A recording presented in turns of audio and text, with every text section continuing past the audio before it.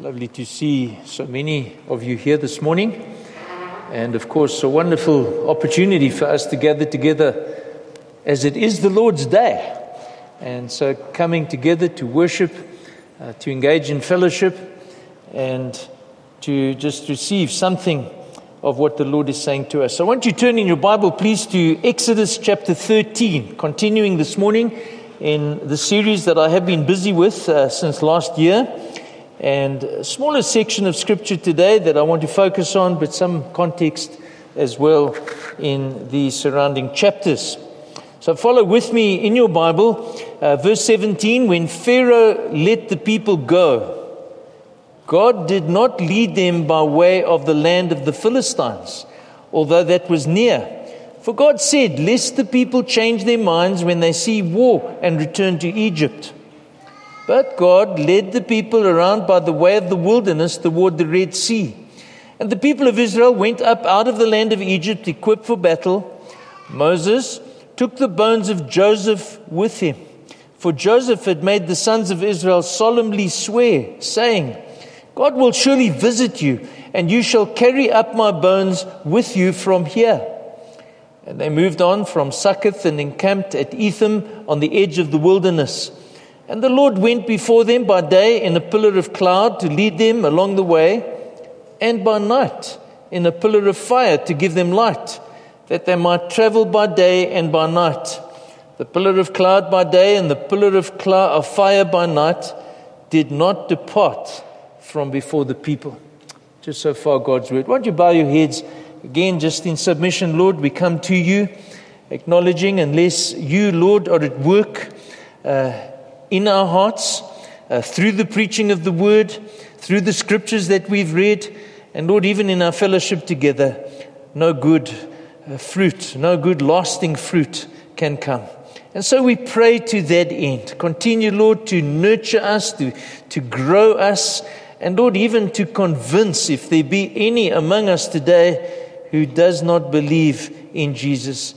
And so we ask these things in Jesus' name. Amen. Well, I do want to ask you this morning to just think again about the book of Exodus, the well-known story of Moses leading the people out of Egypt into freedom. But I want us to think a little bit about the emotions. What is it that went on in the minds of these people, these ordinary people that had been in Egypt as slaves, generation after generation, now suddenly released after 430 years of slavery in Egypt. Now, in my mind, I'm imagining that they would now be rejoicing, forever freed from the whips of their masters, that which they had been subjected to day after day. They would no longer be under the burden of having to produce quotas of bricks, day in and day out, building another man's empire and kingdom. They would not have to wake up every morning with the prospect of being treated like animals. I think that these people, knowing that all of this painful hardship and drudgery as a way of life was suddenly coming to an end, must have been cause for great jubilation. Great rejoicing, celebration, excitement about what the future would bring to them and for them. And so in summary, just simply to say, in their minds, their prospects for the future was good. They would be free to worship God in an unhindered way. They would be away from the enemy.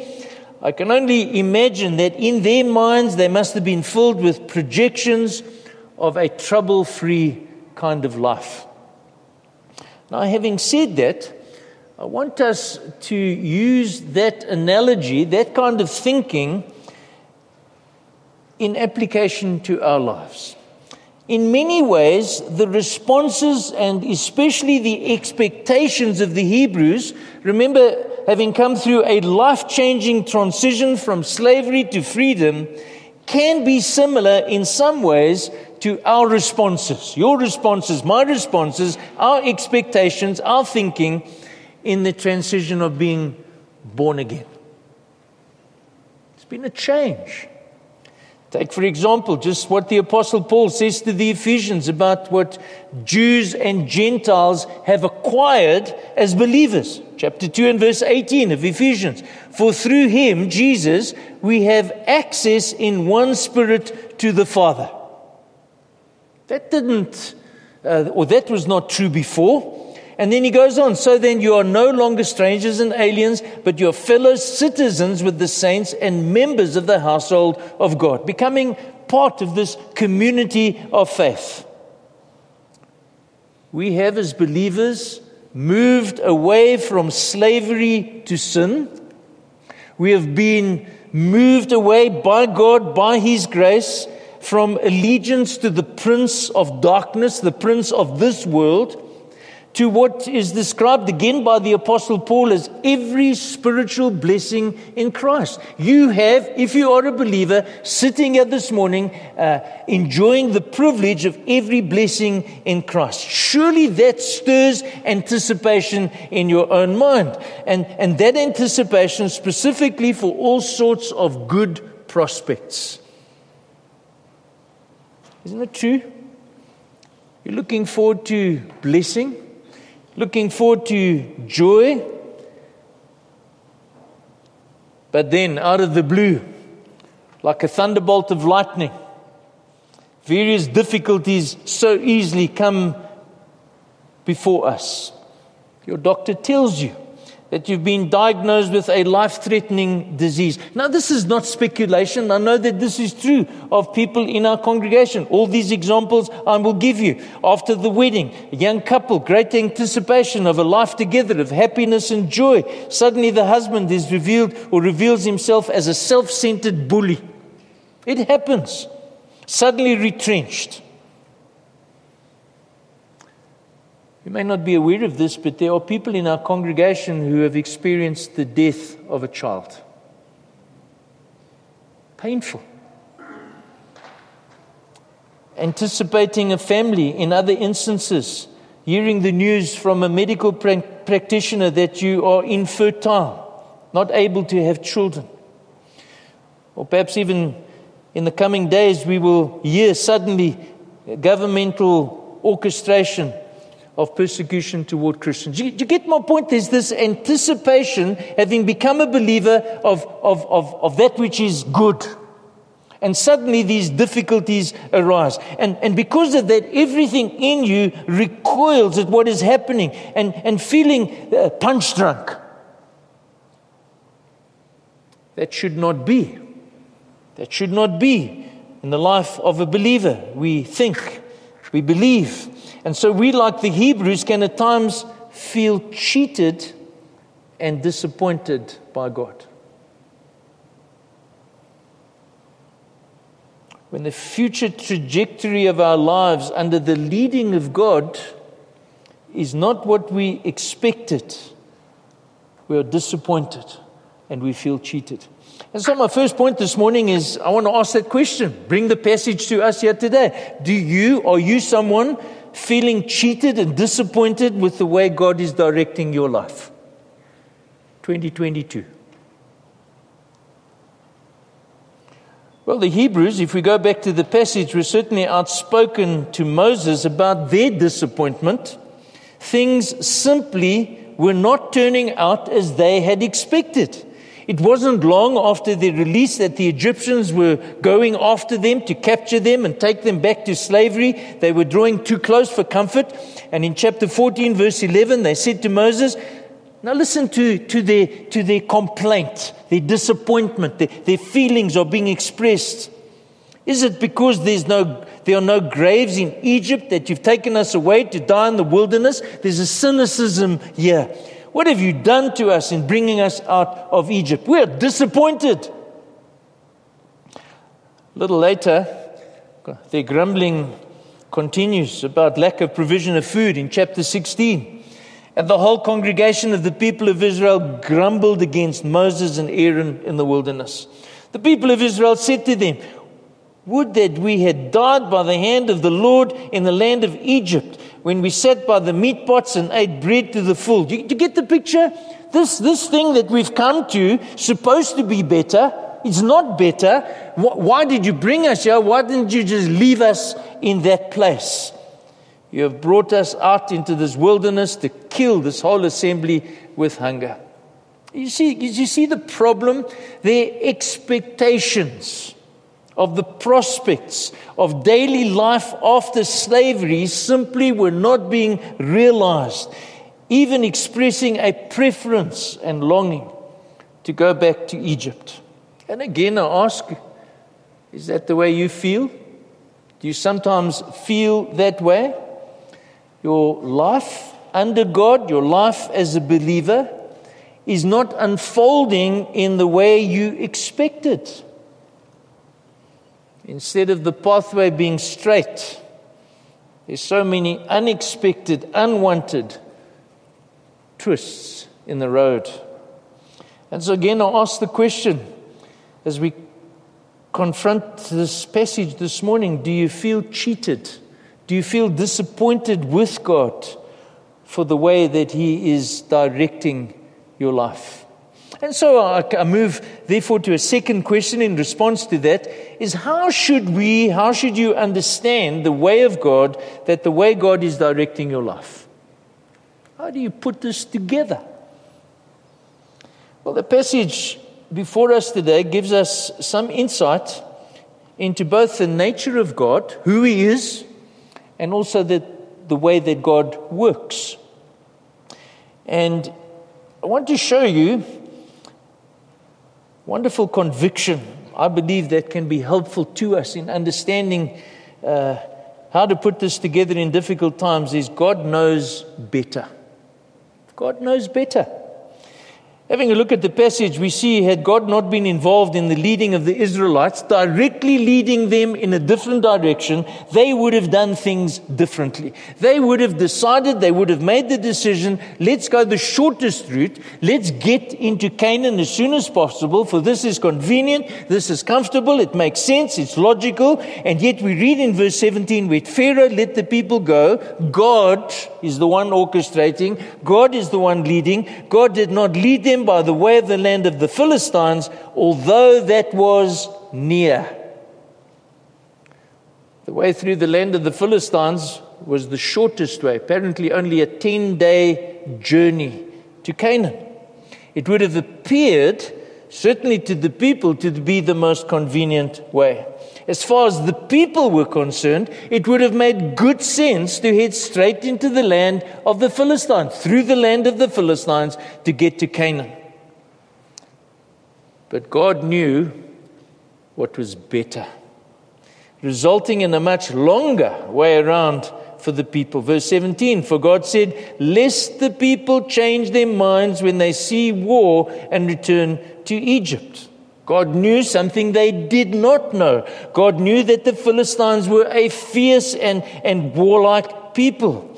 God knew that the people of Israel were not yet up to facing that kind of challenge. Also, God knew something about the people. He knew that they might well change their minds and return to Egypt, that there would be a turning back, especially if they had to face battle so soon after leaving their land of bondage. Now, here's the point I think that we need to learn from this passage about ourselves as people. People then, people down through the ages, us in 2022, us at Central. We people are short-sighted and we have limited perspective. We're finite creatures. We don't and we can't see the bigger picture. How do you know what will happen tomorrow? How do you know, how do I know what God is achieving in the broader perspective of life? And so our short-sightedness, added to that, the unwarranted sense of entitlement. And what I mean by that is we expect God to do things our way. We expect God to be led by us instead of us be led by Him. That kind of entitlement leads us to believe that God ought to direct our lives along pathways of our choosing, with constant comfort and convenience. That's what we want. That's what we expect from God.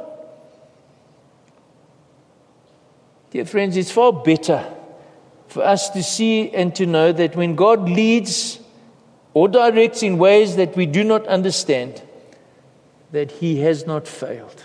God has not failed. It's not an indication that He doesn't care.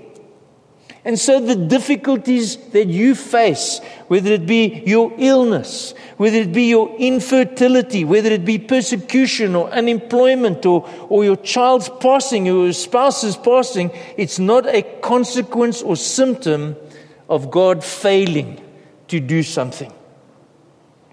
It's rather we don't understand. We don't know how this bend in the road fits into the purposes that God has for our lives. We don't always see the bigger picture of what God is doing. We need to understand the nature of God. We need to understand the working, the operation of God. Given Isaiah gives us a glimpse in chapter 46 where in fact God is speaking. He says, I am God and there is none like me. Declaring the end from the beginning and from ancient times to things not yet done. And then this is what God says. My counsel shall stand and I will accomplish all my purpose. All these things fitting into the purposes of God. And so we can easily fail to see that God knows best. Let's remember who God is. Our sovereign, all-knowing, loving, merciful God. He knows how the threads of your life and my life need to be weaved together to produce the redemptive good that He intends for you and the world around you. And so I want to encourage you this morning to take comfort from a verse that you know quite well, from Proverbs chapter 16, verse 9. The heart of man plans his way, but the Lord establishes his steps.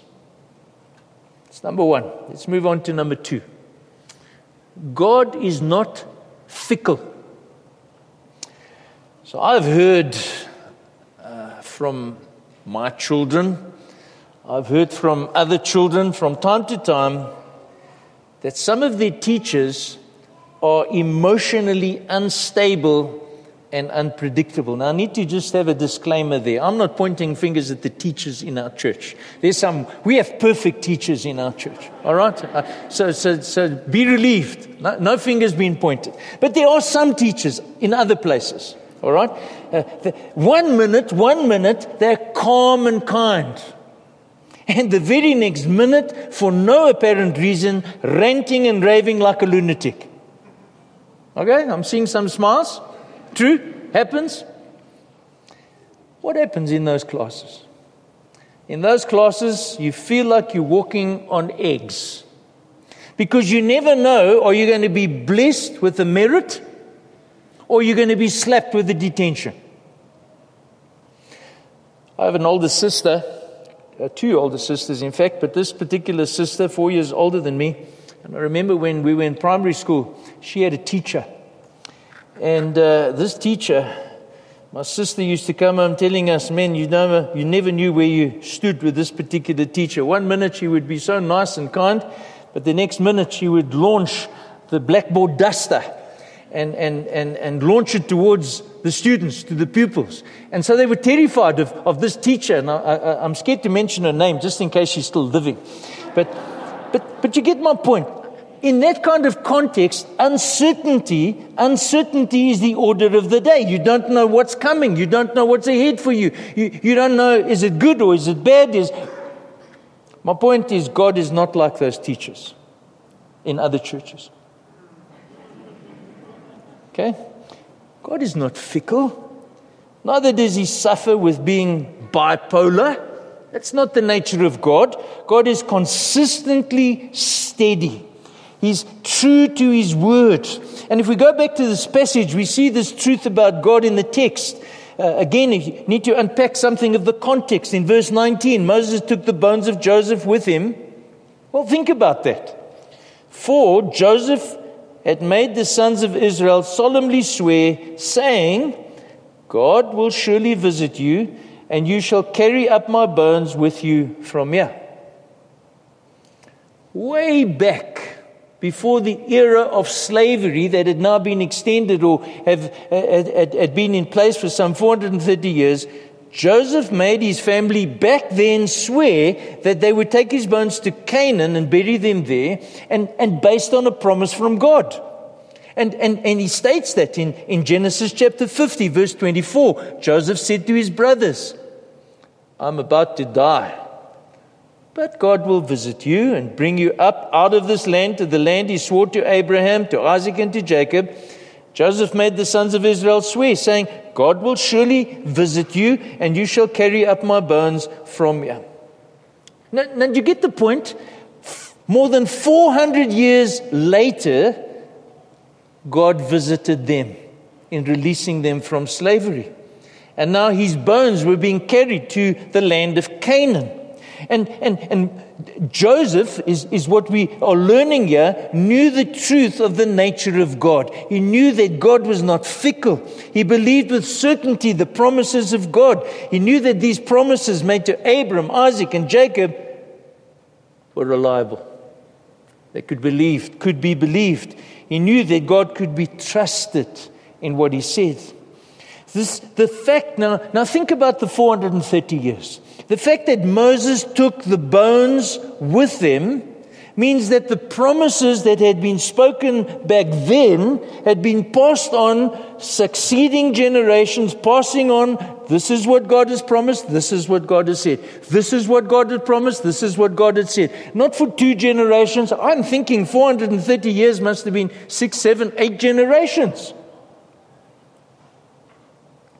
There were some of the Israelites over those many years who had a settled conviction about the nature of God. God said it, we believe it. So like Joseph, some of these people, certainly Moses, we're told, believed the redemptive promises of God that were made to Abram, Isaac, and Jacob, and therefore took the trouble to carry the bones of Joseph to Canaan. So I want to urge you this morning, as you face unexpected, difficult, God-directed pathways in your life, don't forget the consistent nature of God. This God who has made redemptive promises to lost sinners. Now, I want to go a little bit further with those promises. Some of those promises, some of those redemptive promises have already been fulfilled in the first coming of Jesus the Messiah. Much said, we know, in the Old Testament about the promises of God in the coming of Jesus. And in Galatians 4, we're told, when the fullness of time had come, God sent forth his Son, born of a woman, born under the law, to redeem those who were under the law, so that we might receive adoption as sons. And because you are sons, God has sent the Spirit of his Son into our hearts, crying, Abba, Father. Consistency of God's promises proved to be accurate and reliable and trustworthy. But then let's look a little further. Some of the redemptive promises will still be fulfilled in the second coming, when Jesus the King returns, when he ushers in a new heaven and a new earth. And again, we have a glimpse of that in Revelation 21. I saw the holy city, the new Jerusalem, coming down out of heaven from God, prepared as a bride adorned for her husband. I heard a loud voice from the throne saying, Behold, the dwelling place of God is with man. He will dwell with them, and they will be his people, and God himself will be with them as their God. Now, folk, we're not there yet. And I think that's the point I want us to see. Promises made, fulfilled in the coming of Jesus. Substitutionary, plenary death of Jesus on behalf of sinners. You can be justified by faith. You are being sanctified in this process of life. But there are promises still to be fulfilled. He will wipe away every tear from their eyes then. And death shall be no more then. Neither shall there be mourning, nor crying, nor pain anymore. Do you get the point? Write this down, for these words are trustworthy and true. And in between the first, that which has already been fulfilled, coming of Jesus, and the second coming, which is still to be fulfilled, there is something that we can learn from our passage this morning. It's my next point. God is actively present. Yeah, this morning. God is actively present. Let me try and illustrate this to try and make my point. One of the challenges we face as a South African nation is the absence of fathers in families. I dug a little bit and just tried to find out what the facts are. On the 25th of February 2021, it was reported by Stats South Africa in a document entitled Children's Education and Well-Being in South Africa. So they were considering the well-being of children under the age of 18. The report revealed that 31.7% of black children stayed with their biological fathers. Folks, that's terrible. One third. 2/3 are absent. It continues across the various race groups. 51% of colored children don't have their fathers present. 86% of Indian and Asian children, and 80.2% of white children. Absent fathers. And I wondered, as I read this in the earlier service, how many fathers are physically present but emotionally absent and disengaged from their families, which just make these figures even worse. Another report in October 2021, this is a survey that was conducted in Cape Town. It revealed that around 63% of births registered in 2018 had no information on fathers. That's an indictment against men.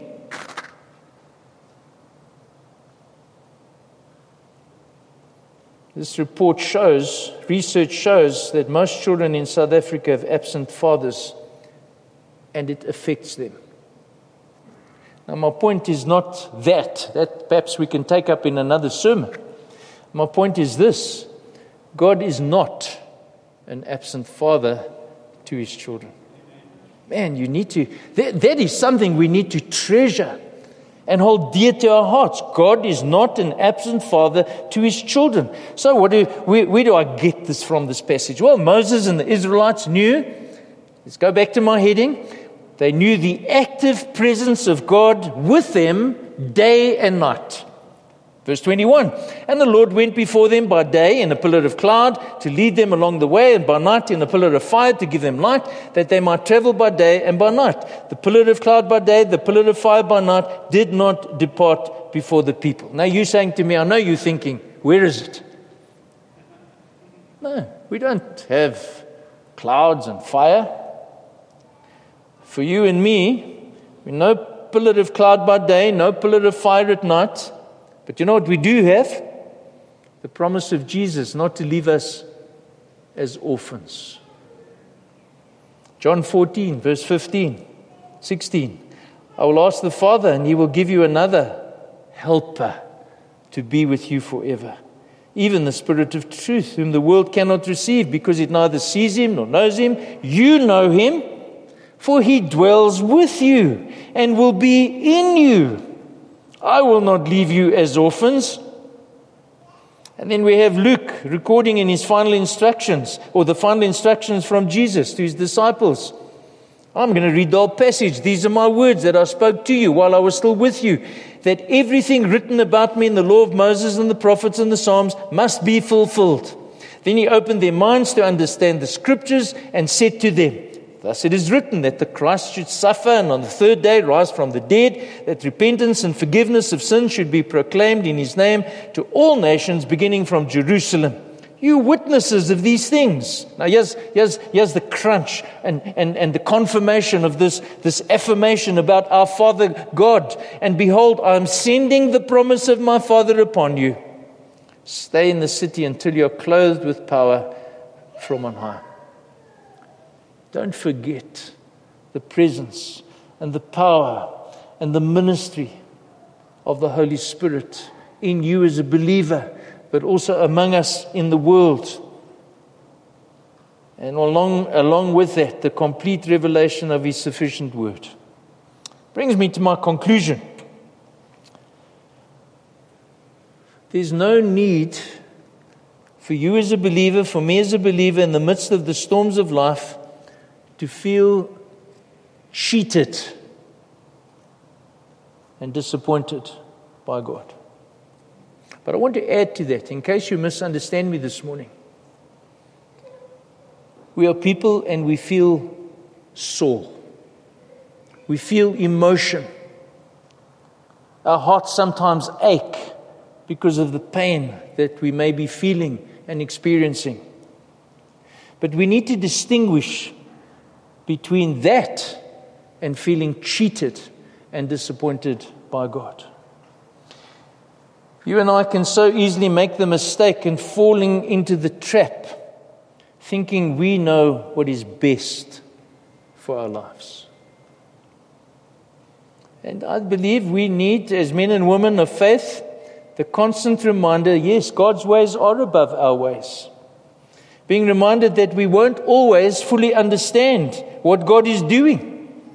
But we must remember this. It's okay to understand, because we can't understand, because we don't have His ability, we don't have His capacity to see the bigger picture. Rest assured, God knows better. God is consistently faithful in keeping His word. Everything in His time, 430 years. Or in the fullness of time, Galatians 4. Everything in His time, for His purposes, for His glory. And so be assured, and urging you this morning, be assured as a child of God, you're not alone. We are not without the providential active activity of God in our lives. And I want to close with the words we're going to sing, in fact, the song in a moment, the words of the song of Casting Crowns. Listen to these words. They are very, very encouraging and revealing. I am a flower quickly fading, yet today and gone tomorrow. In other words, the songwriter is trying to show us who we are as people. We are finite creatures. A wave tossed in the ocean, a vapor in the wind. Still, you hear me when I'm calling. God has an interest in us. He's concerned for us. Lord, you catch me when I'm falling, because I do fall, I do fail, I am so fickle. But you've told me who I am. I'm yours. We're going to sing that song, I'm yours. Some of the oldies will remember another song I wanted to sing, but I don't think we know it today. I'm a child of the King. I'm a child, Les knows it. I'm a child of the King. As you leave here today, folk, yes, us oldies are going to sing the contemporary, I'm yours. You younger people learn from us older people. I'm a child of the King. Lord, thank you for that. Thank you that we're not just cast aside, that we're not just left, as it were, to chance, coincidence, but Lord, you're powerfully at work, providentially overseeing, directing and leading in ways, Lord, we know that you are weaving together these hard threads of our lives into that which is ultimately good for us and for your glory. Amen.